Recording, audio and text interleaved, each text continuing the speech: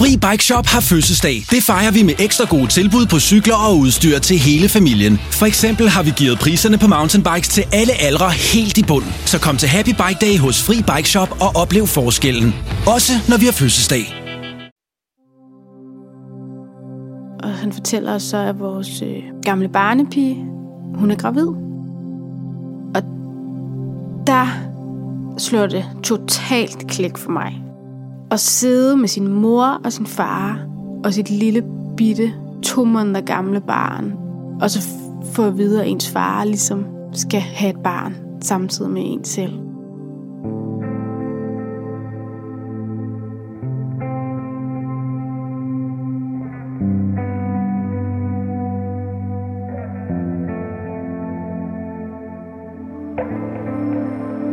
For mange er utroskab det største og mest ultimative svigt af den tillid, der skal bære og understøtte et parforhold. Ikke desto mindre så præger netop det svigt mange kærlighedsrelationer i Danmark.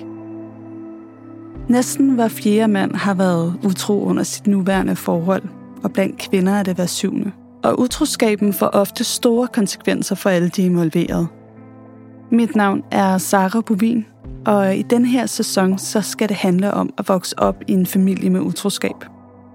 Alt for ofte så tænker vi, at utroskab er noget, der sker imellem de voksne. Men vi overser nogen, nemlig de børn, der står ude i kulissen til forældrenes utroskab, og som ikke har noget at skulle have sagt, men bare må hænge på så godt som de nu kan. I denne her sæson så skal vi høre fra de børn, efter de selv er blevet voksne. For hvordan præger det et barn at se sin mor eller far bedrage eller blive bedraget? Og hvilke konsekvenser har det for det kærlighedsliv, som det her barn senere kommer til at leve? Navne og fakta kan være ændret af hensyn til virkelighedens personer.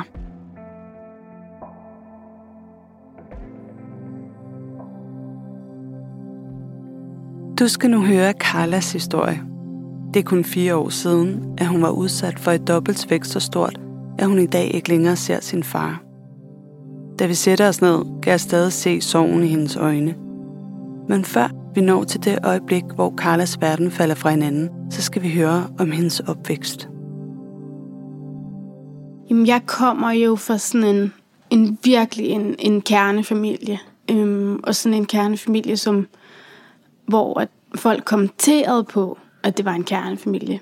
At det var en perfekt familie, og mine forældre var smukke, og det var nogle smukke børn, og altid fået at vide, der blev lavet sådan nogle lange lyse krøller, og var bare altid rigtig fint klædt på, og vi havde det, som vi så ud. Altså det var ikke, der var ikke noget skjult bag det.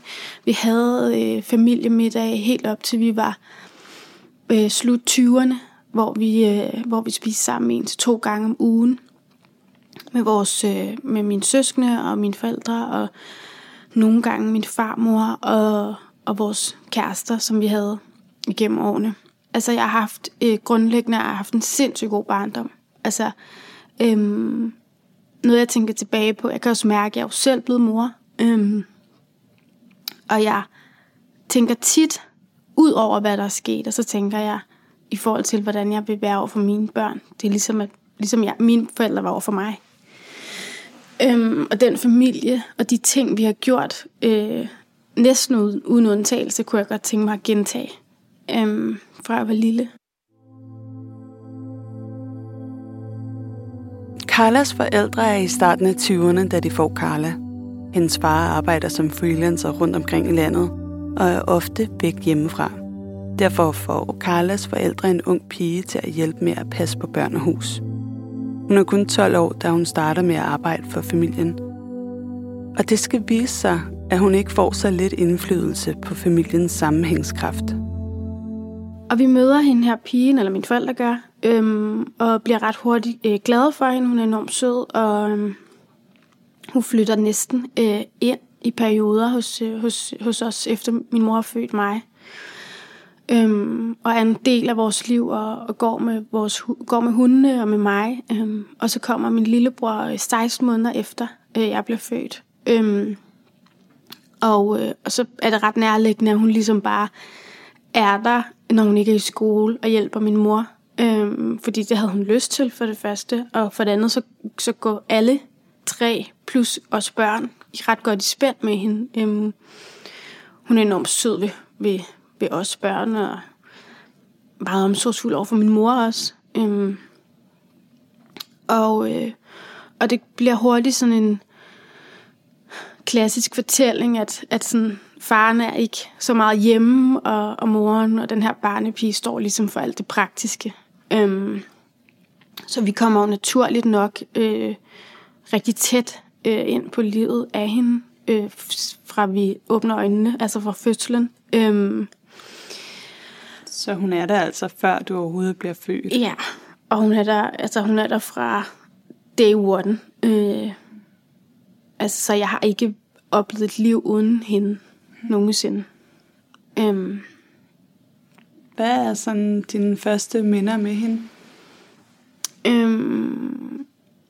Mine minder er, at hun er som en slags storesøster. Hun er kun 12 år ældre end mig. Hun var også enormt ung, da hun ligesom var en del af mit liv. Så lige så vel som hun har set mig vokse op, har jeg jo også set hende vokse op.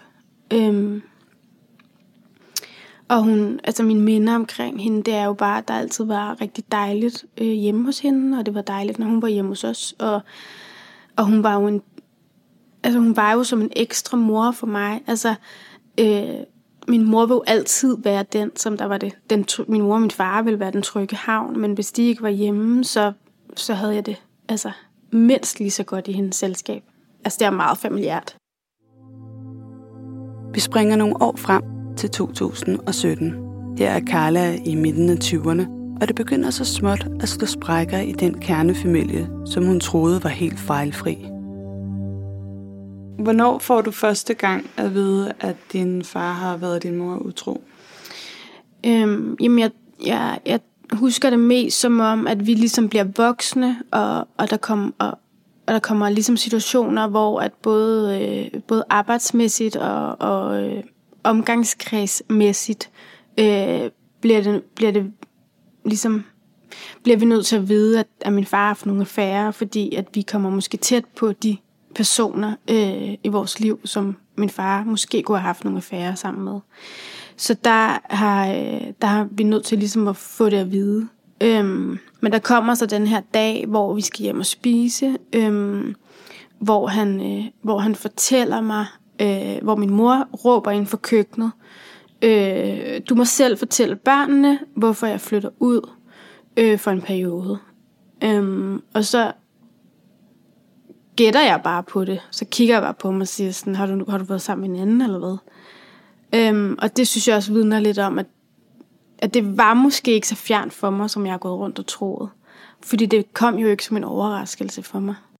På en eller anden måde har jeg jo vidst, at det er foregået, uden at tage stilling til det i virkeligheden.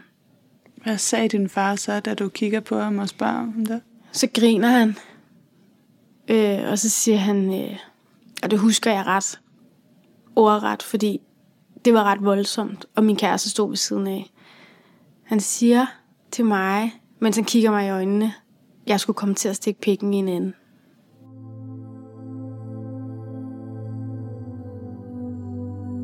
Carla finder ud af, at det langt fra er første gang, at hendes far har været hendes mor utro.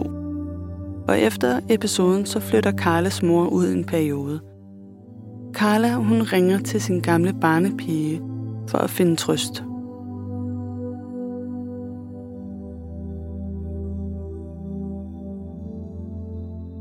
Hun bliver helt stille, og så synes hun, det er virkelig synd.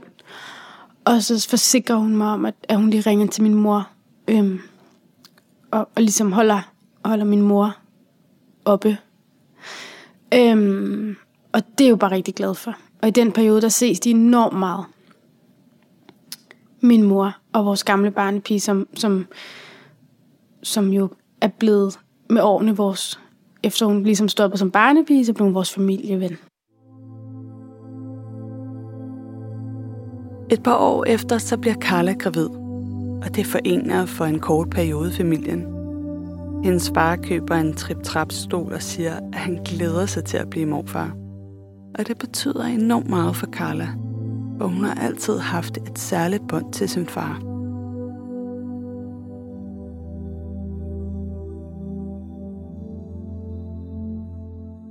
Jeg har altid været rigtig tæt på min mor, men jeg er var helt klart fars pige på rigtig mange måder. Jeg synes, det lyder så cringe at sige fars pige, men det var helt klart, hvad jeg var, da jeg var lille. Hvordan fars pige? Jeg havde sådan en eller anden form for beskyttertrang over for min far. Jeg kan huske, når vi sejlede, da vi var helt små, og det regnede. Og vi andre, vi sad nede i kahytten, og han sad oppe i silende regnvejr og sejlede, som han jo elskede, skal man jo lige huske. Han elskede at sejle ligegyldigt vejr. Så trak jeg altid i regntøjet og satte mig op ved siden af ham. Fordi jeg synes ikke, han skulle sidde deroppe alene. Og sådan nogle ting. Vi gik mange ture sammen. Under min graviditet var vi rigtig meget sammen. Jeg var studerende på det tidspunkt, så jeg havde masser af tid. Og han arbejder med sådan noget freelancer. Så vi havde eftermiddag og formiddag sammen. Hvor vi gik og snakkede om, hvad det var for en baby, jeg skulle have. Og han skulle være morfar og glædede os vildt meget, synes jeg. Har jeg en opfattelse af, at han også gjorde, ikke? Også Carlas gamle barnepige tager del i de gode nyheder. Hun køber mange gaver til Carla og den kommende baby. Din far, han bliver verdens bedste morfar, forsikrer hun Carla. Og set i lyset af, hvad der sidenhen kommer til at ske, så virker den kommentar noget absurd. For Carla, hun har fortsat sit største svigt i vente. Så skal jeg føde, og vores barnepige og vores familieven, som hun jo er blevet med årene, er jo meget tæt på os, og vi er blevet meget tæt med hendes børn. Så i den weekend, hvor min far er på arbejde i Jylland, og hvor jeg har termin, der er hun så op at besøge ham. Og det er der egentlig ikke nogen af os, der synes er særlig mærkeligt, fordi hun har jo sine børn med, og hun er for nylig skilt, så vil gerne lave noget med sine børn, gøre noget. Og de tager så op og besøger min far, og så går jeg i fødsel. Og så skriver min mor på en fælles tråd til hende og min far omkring det hele, og skriver, nu er jeg i fødsel. Altså, min mor skriver, at hendes datter er, og ligesom følger op og ringer til dem. Og min mor på højttaler, og de snakker med min mor, de to omkring det hele, og følger med, og hun opdaterer dem, de to sammen.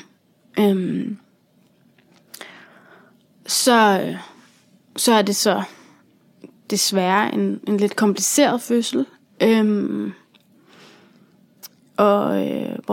Min søn her, han ender med at blive indlagt på neonatalafdelingen efterfølgende, fordi der har været en hård fødsel. Så vi er indlagt i 10 dage, mig og ham. Og der besøger hun jo vores gamle barnepige mig rigtig meget. Så meget, at jeg når at tænke, det er måske også lidt for meget. Og det var det første tegn, og måske også den første fornemmelse i mit liv, hvor jeg fornemmer, at hun ikke er familie. Og det kan jeg ikke forklare. Det var bare sådan en instant følelse, jeg fik, hvor jeg synes, hun var der for meget. Dagen efter hendes fødsel kommer Carlas far på besøg, men han kommer ikke alene. Han kommer sammen med vores gamle barnepige, og skal se hans barnebarn og mit barn. Hvordan er hans reaktion? Kan du prøve sådan, hvor... Han er meget glad for. Han ser meget... han synes, det er ret fantastisk, er mit indtryk. Og han er meget begejstret. Og helt klart oprigtig omkring, at han synes, det er vildt, at jeg er blevet mor. Jeg tror ikke, han synes, det er så vildt, at han er blevet morfar. Men det tænker jeg ikke over på det tidspunkt. Jeg tænker mere, at det kommer jo med tiden. Ligesom jeg skulle vende mig til at være mor, så skulle han jo... Der er stadig billetter til Grøn Koncert i få byer. Oplev Blæst, Burhan G, Hugorm og Jada. Du kan også glæde dig til Scarlet Pleasure, TV2, Casey og Tobias Rahim. Skynd dig at se, om der er billet til din by på grønkoncert.dk. Vi ses på Grøn. Og vende sig til at være morfar.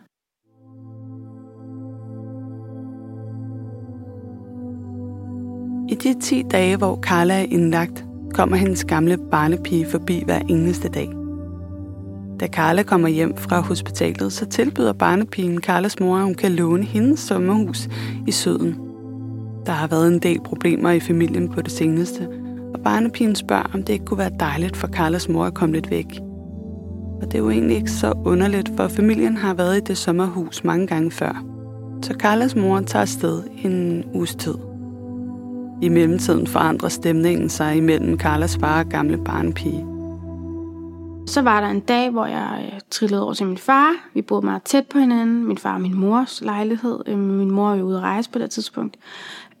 Og der, vi boede meget tæt på hinanden, min mor og min far og mig og min kæreste. Så jeg går bare derover, og det tager 5 minutter. Og så som en hver anden nybagt mor er jeg træt. Så jeg lægger mig lige til at sove, mens min baby sover. Det har man jo fået at vide, og det er godt. Og så vågner jeg sådan åbner øjnene, og så er min far der, og så siger han sådan, du kan amme ham, og så kan jeg gå en tur med ham, hvis du har lyst. Så kan du sove lidt mere. Og det tænker jeg ikke er noget problem i. Det tænker jeg bare er dejligt. Så jeg ammer ham, og lægger ham i barnevognen, og så går min far rundt om blokken. Og så kommer han tilbage, og så er vores barnepige med ham. Og igen, jeg har ikke fået noget at vide om det. Men jeg ser det ikke som noget mærkeligt. Det svarer til, at min lillesøster stod ved siden af og sagde, at jeg mødte lige far. Og så siger hun hej, og dejligt at se dig, og vi sætter os ind og får noget frokost. Og så forsikrer de sig om, at jeg skal bare sidde og spise det her mad, fordi jeg har jo ikke så mange hænder nu, hvor jeg har en baby og sådan noget. Så de holder min baby. Men der skaber de ligesom sådan et rum, jeg ikke er en del af, fordi der sidder hun med min baby, og han sidder og sådan fodrer hende med den der sandwich, fordi hun jo ikke kan spise sandwich, for hun har jo babyen i hånden. Og det var bare, eller i armene, og det var bare så mærkeligt for mig at se, og jeg følte det sådan virkelig ubehageligt. Og det var første gang, jeg fik den der, hvor ens hjerte hopper over. Altså hvor ens hjerte ligesom, jeg fornemmer bare sådan faresignaler. Altså sådan helt dyrisk, tror jeg nærmest, at man kan mærke sådan, der er et eller andet, der ikke er, som det skal være her. Lige pludselig fik jeg sådan en underlig fornemmelse af en eller anden konkurrence, som jeg aldrig nogensinde har følt før med hende. En uge efter den underlige frokost ringer Carlas mor med en besked, der i bogstavelig forstand slår benene væk under Carla. Og jeg tager den, og jeg har jo stadigvæk min lille baby, som ikke er særlig gammel på det tidspunkt. Og fortæller mig, at der er noget vigtigt, hun skal fortælle mig. Og det er, at far er sammen med en anden. Og så siger hun, at jeg skal komme over til hende, og jeg siger til hende, jeg kan ikke... det var ret vigtigt, at jeg ikke fik det at vide i telefonen. Og så siger jeg sådan, det er du nødt til, fordi at jeg er nødt til lige at være hjemme. Og der fortæller hun så, at det er vores barnepige. Og der føles det ligesom som om, jeg kan ikke huske, om jeg taber telefonen, eller om jeg føler, at jeg taber telefonen, eller jeg falder ned på gulvet, eller om jeg føler, at jeg falder ned på gulvet. Jeg føler i hvert fald bare, at sådan alt forsvinder væk under mig. Altså bliver sådan Jeg bliver så overrasket samtidig med, at der er så mange brikker, der falder på plads. Den første følelse, der rammer mig, det er jo virkelig vrede. Jeg bliver virkelig sur. Jeg føler virkelig, at der er nogen, der har taget røven på mig. En ting er min far, men at et menneske, som jeg også stolede så meget på, at det så var hende, har en fornemmelse af, at hun ligesom, og har den stadig, at det der med at have taget røven på en familie, man har været så tæt på i 30 år, det var virkelig chokerende for mig. Carlas mor smider faren ud, og han tigger og beder om at få sin familie tilbage. Carla fortæller, at en forudsætning for, at han kan blive en del af familien igen, er, at han gør det forbi med barnepigen. Det lover han. Så Carla forbarmer sig og giver ham lov til at deltage i sin søns barnedåb. Men der går ikke mere end et par måneder, så smider Carlas far endnu en bombe. 14 dage efter barnedåben, der kommer min mor og min far op til mig, og der siger min far lige pludselig til min mor, da vi er derhjemme, at de skal også lige snakke sammen her på et tidspunkt. Og så siger min mor, jamen altså nu er det jo sådan nu har det været så tæt på os alle sammen, og det har været så tæt en familieven, så vi kan jo lige så godt bare spille med åbne kort. Jeg tror, ingen havde regnet med, at han skulle fortælle det, han fortæller nu. Så hun synes jo ligesom bare, at der er ikke noget, der kan være værre, end det, der er sket. Så nu må han jo lige steppe op, og så må vi ligesom komme videre, og hvis der er mere, så må han lige fortælle os det. Og det kan jeg godt mærke på ham, at det er svært for mig at fortælle. Men han får det sagt, og han fortæller os så, at vores gamle barnepige, hun er gravid. Og der slår det totalt klik for mig. Altså der sortner det fuldstændig. Altså sådan, det er det værste, jeg har prøvet i mit liv. Med hånden på hjertet, tror jeg. At sidde med sin mor og sin far og sit lille bitte 2 måneder gamle barn, og så få at vide, at ens far ligesom skal have et barn samtidig med en selv på en eller anden måde. Det var så mærkeligt og så unaturligt for mig på en eller anden måde. Det var enormt grænseoverskridende for mig. Og jeg har faktisk ikke set min far siden den dag. Så han vælger simpelthen at fortælle, at han skal have et barn med sin affære. Som han ikke ønsker at få, men som han ikke kan komme udenom. I en stue, hvor der er dit nyfødte barn. Ja. Ja. Hvordan er det? Altså, jeg tænker her, du er selv lige blevet nybagt mor, og lige pludselig så går din barndomsfamilie i opløsning. Det er så mærkeligt, og det er meget mærkeligt for mig, det der med, at man kan jo aldrig nogensinde stole på en illusion, men jeg havde en eller anden illusion om, at vi skulle være en familie, som der ligesom var nogle generationer, og som holdt sammen i de her generationer. Fordi vi altid har været en meget klassisk kernefamilie. Og så får jeg nogle vil måske kalde dem forbudte tanker. Men jeg får tanker og følelser af, at han vælger en anden gravid kvinde og et andet lille barn frem for mig. At hun, som er min gamle barnepige, hun tager min plads hos min far. Med hendes gravide krop og hendes nyfødte barn. Som han jo altid vil være blodmæssigt tættere på, end han vil være for mit barn. Og det er også det, som gør, at jeg træffer det valg, at jeg ikke vil have kontakt med ham. For jeg har ikke lyst til at være forældre sammen med min far. Og jeg har ikke lyst til at være sammen med hende. Og jeg har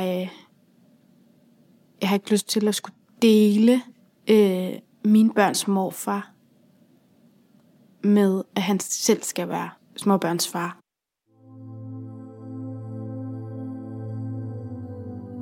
Når jeg hører Carlas historie, så vækker den en dyb smerte inde i mig. Jeg har også oplevet at have et brud med min far, og derfor så har jeg inviteret sognepræst i Ishøj, Ane Øland Bækgaard. Måske kender du hende fra DR-programmet Størst af alt af kærligheden. Jeg vil gerne tale med hende om, hvad man stiller op, når man bliver fravalgt af sin far eller mor. Og jeg starter med at spørge Ane, om kærligheden kan gå itu mellem forældre og barn.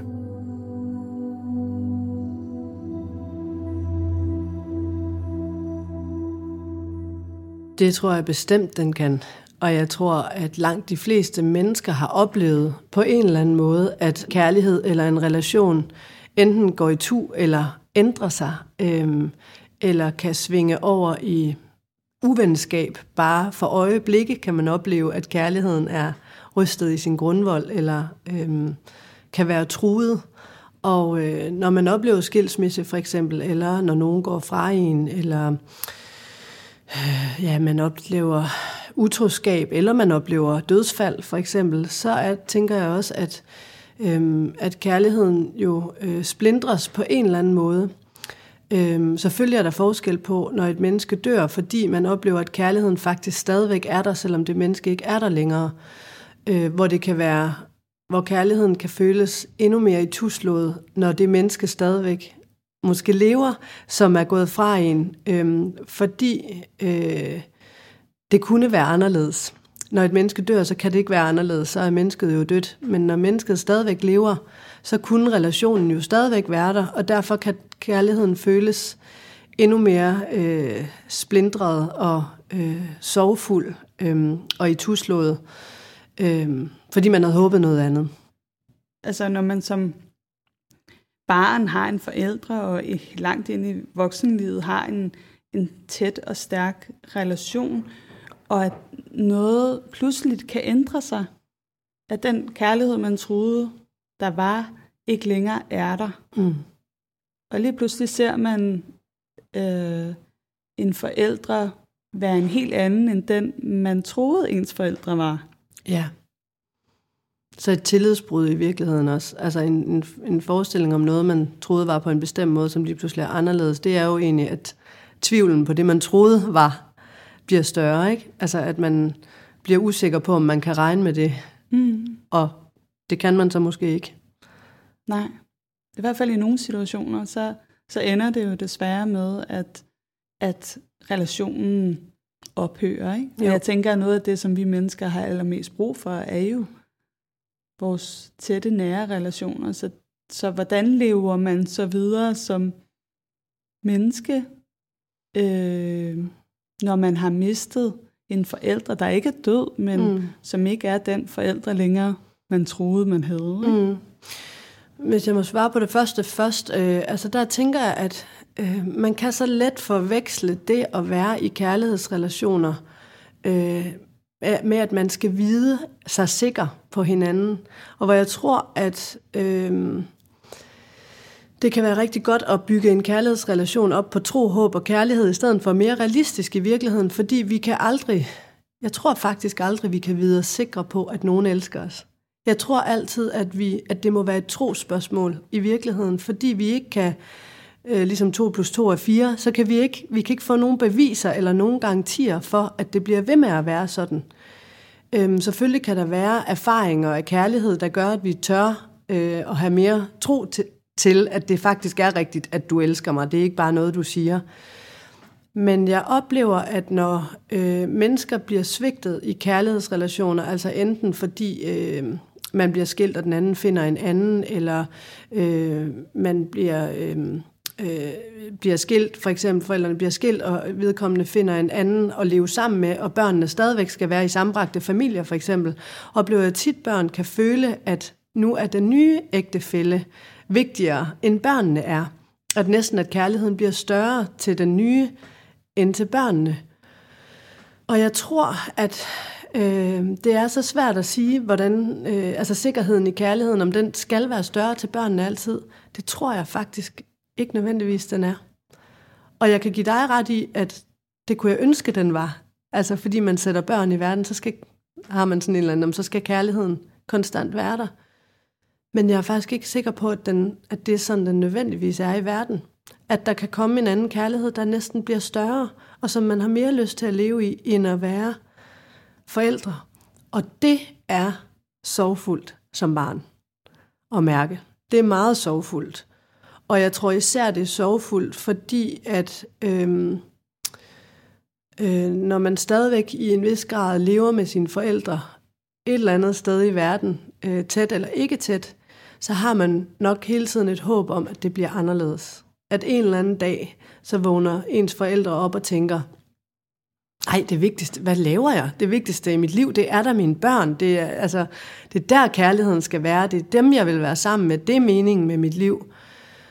Og på en eller anden måde, alle de måneder, man vågner op og ikke oplever det, så er det ligesom sådan en lille glimt af det svigt eller følelse af forladthed, kan ramme en igen. Og det er virkelig svært og sorgfuldt at skulle leve med.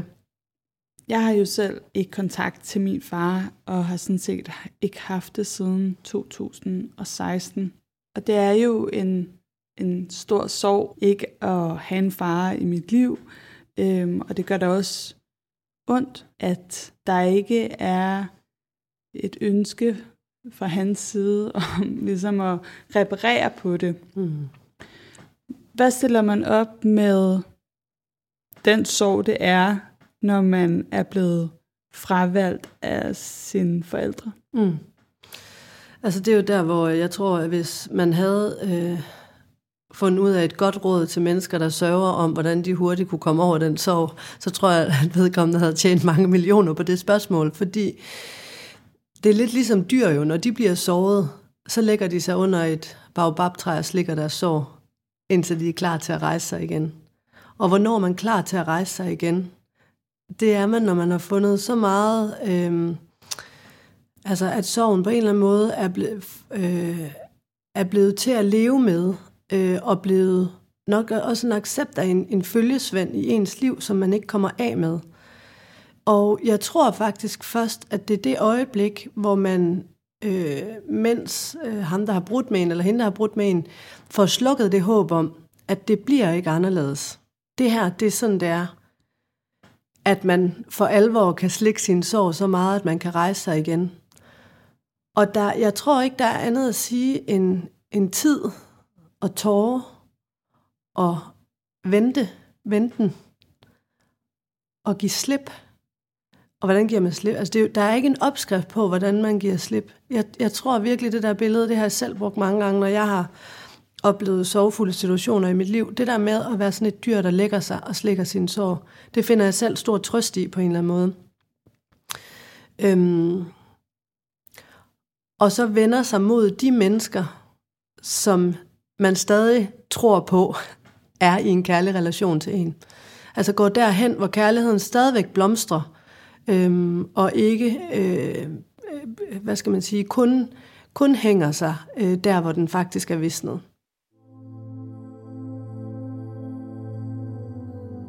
Vi vender tilbage til Carlas historie. Som hun selv fortalte, så hun sin far sidste gang den dag, han overbragte nyheden om, at han og familiens gamle barnepige skulle have et barn sammen. Jeg spørger Carla, hvad der er sket efter den dramatiske dag.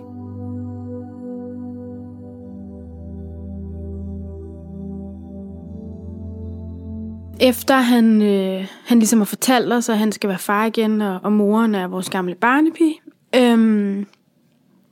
der beder min mor ham jo om at flytte, og det gør han med det samme, for han er i sådan en situation, hvor han ligesom gør, hvad vi siger på en eller anden måde. Hans kropsbog og hele hans ligesom væremåde på det tidspunkt er, at han ved godt, at han har jogget i spinaten. Så han går hjem og pakker sådan en gymnastiktaske, og så tager han ud til hende. For min far, han kan ikke være alene. Det har han aldrig gjort. Han har aldrig kunnet.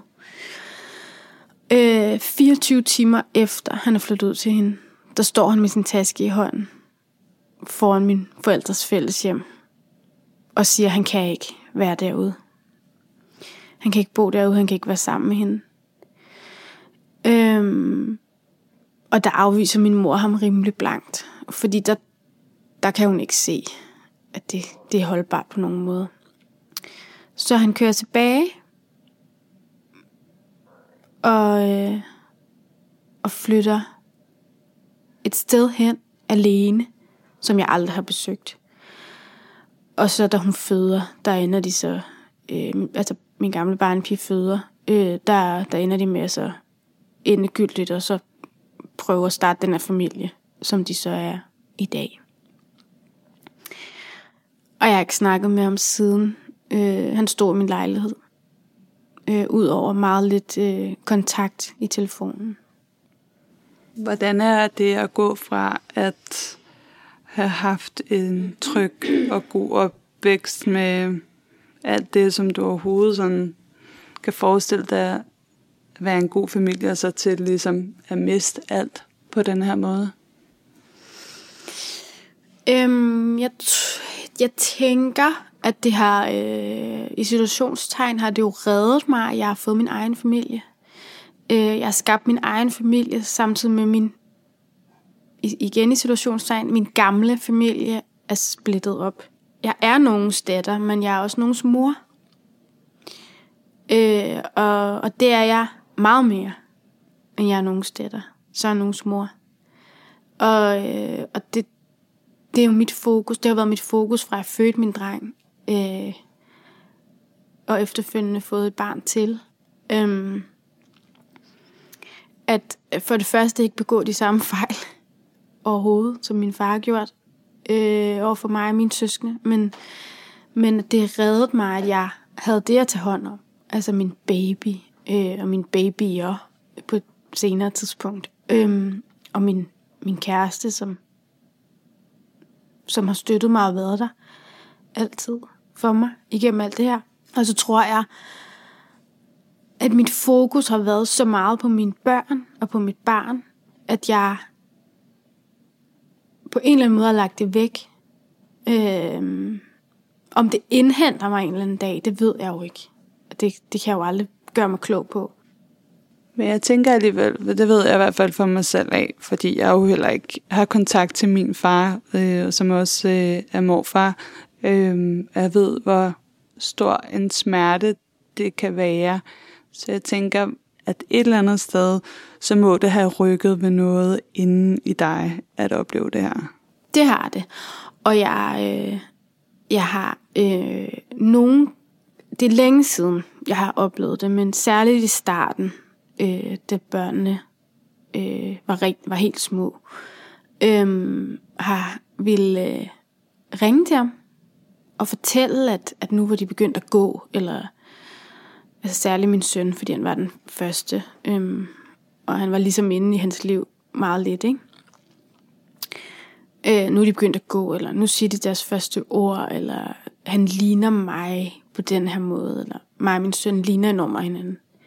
Det har jeg haft rigtig meget brug for at fortælle min far, og har altså nærmest bare trykket hans nummer ind i telefonen, og ligesom lige husket, nej, altså sådan, fordi der mangler noget i ligningen. Jeg kan jo ikke bare ringe op og sige, at han er begyndt at gå, når han ikke engang ved, at han kan sidde. Altså.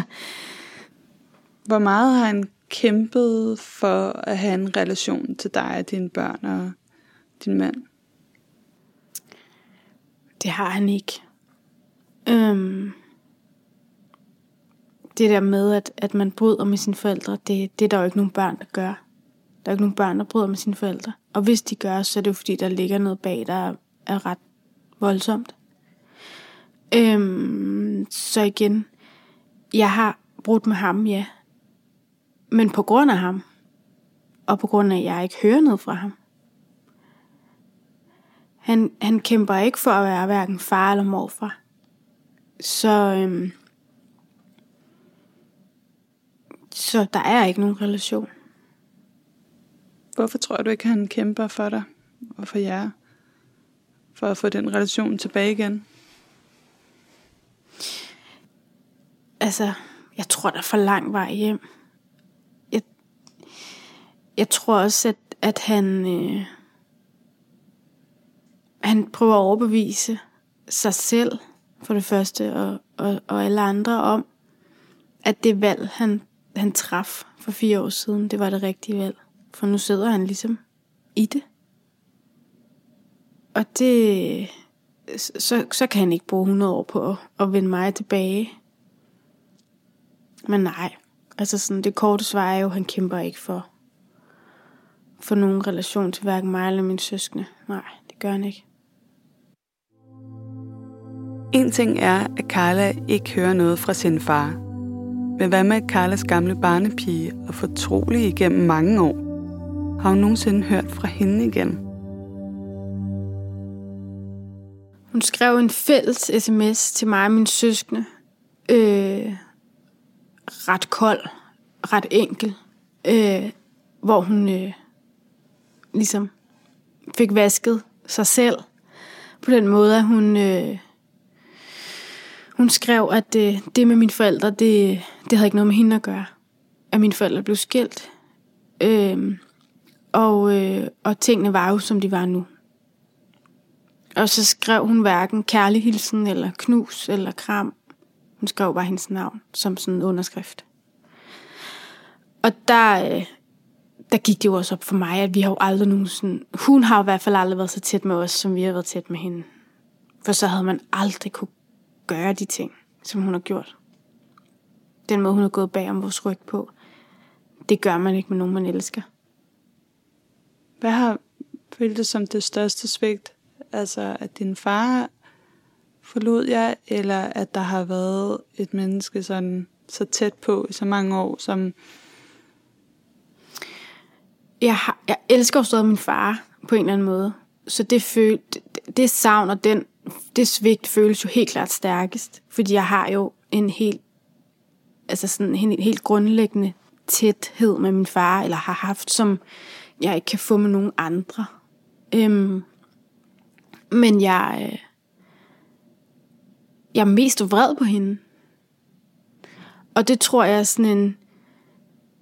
er på sådan en søstermåde.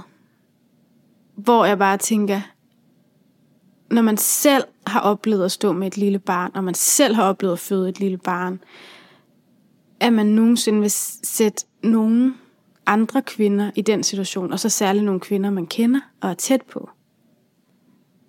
Det er meget, det forstår jeg slet ikke. Det er meget fjernt for mig. Det er sådan en søstersolidaritet, som jeg synes er blevet brudt ret voldsomt. Har det ændret dit syn på kvinder? Ja, altså...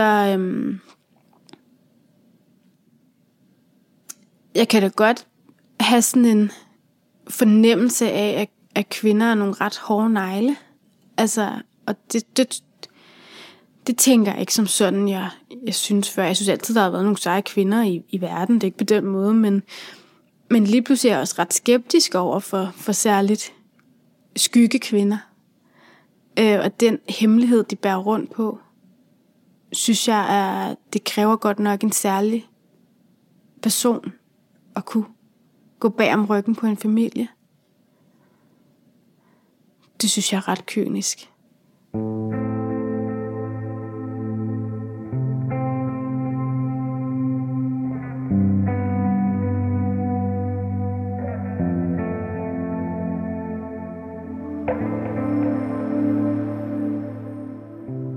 Her forlader vi Carla med en kæmpe smerte over tabet af sin far. Men heldigvis også med en helt ny familie og gamle familiemedlemmer, der elsker og prioriterer hende. I næste uge, der skal du møde Line. Hun oplevede, at hendes mor fik en ny kæreste, og det gjorde ikke, at hendes forældre lige med det samme blev skilt. Hun har i sit eget liv oplevet at have et mønster af at være utro. Jeg har lyttet til samtlige afsnit af podcasten Skyggekvinder, og så da fokus blev på de her børn, som oplever deres forældres utroskab, og hvad de tager med sig, der ramte det mig bare som en kæmpe sten i maven. Pludselig kunne jeg se mig selv. Har du en historie om utroskab, så skriv til skyggekvinder@bb.dk. podimo.com. Tak fordi du lyttede med.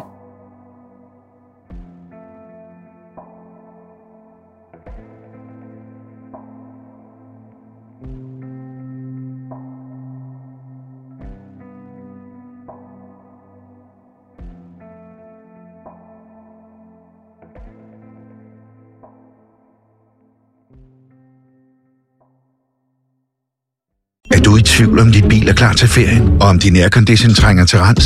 Så er det Automester. Her taler du direkte med den mekaniker, der servicerer din bil. Automester. Enkelt og lokalt.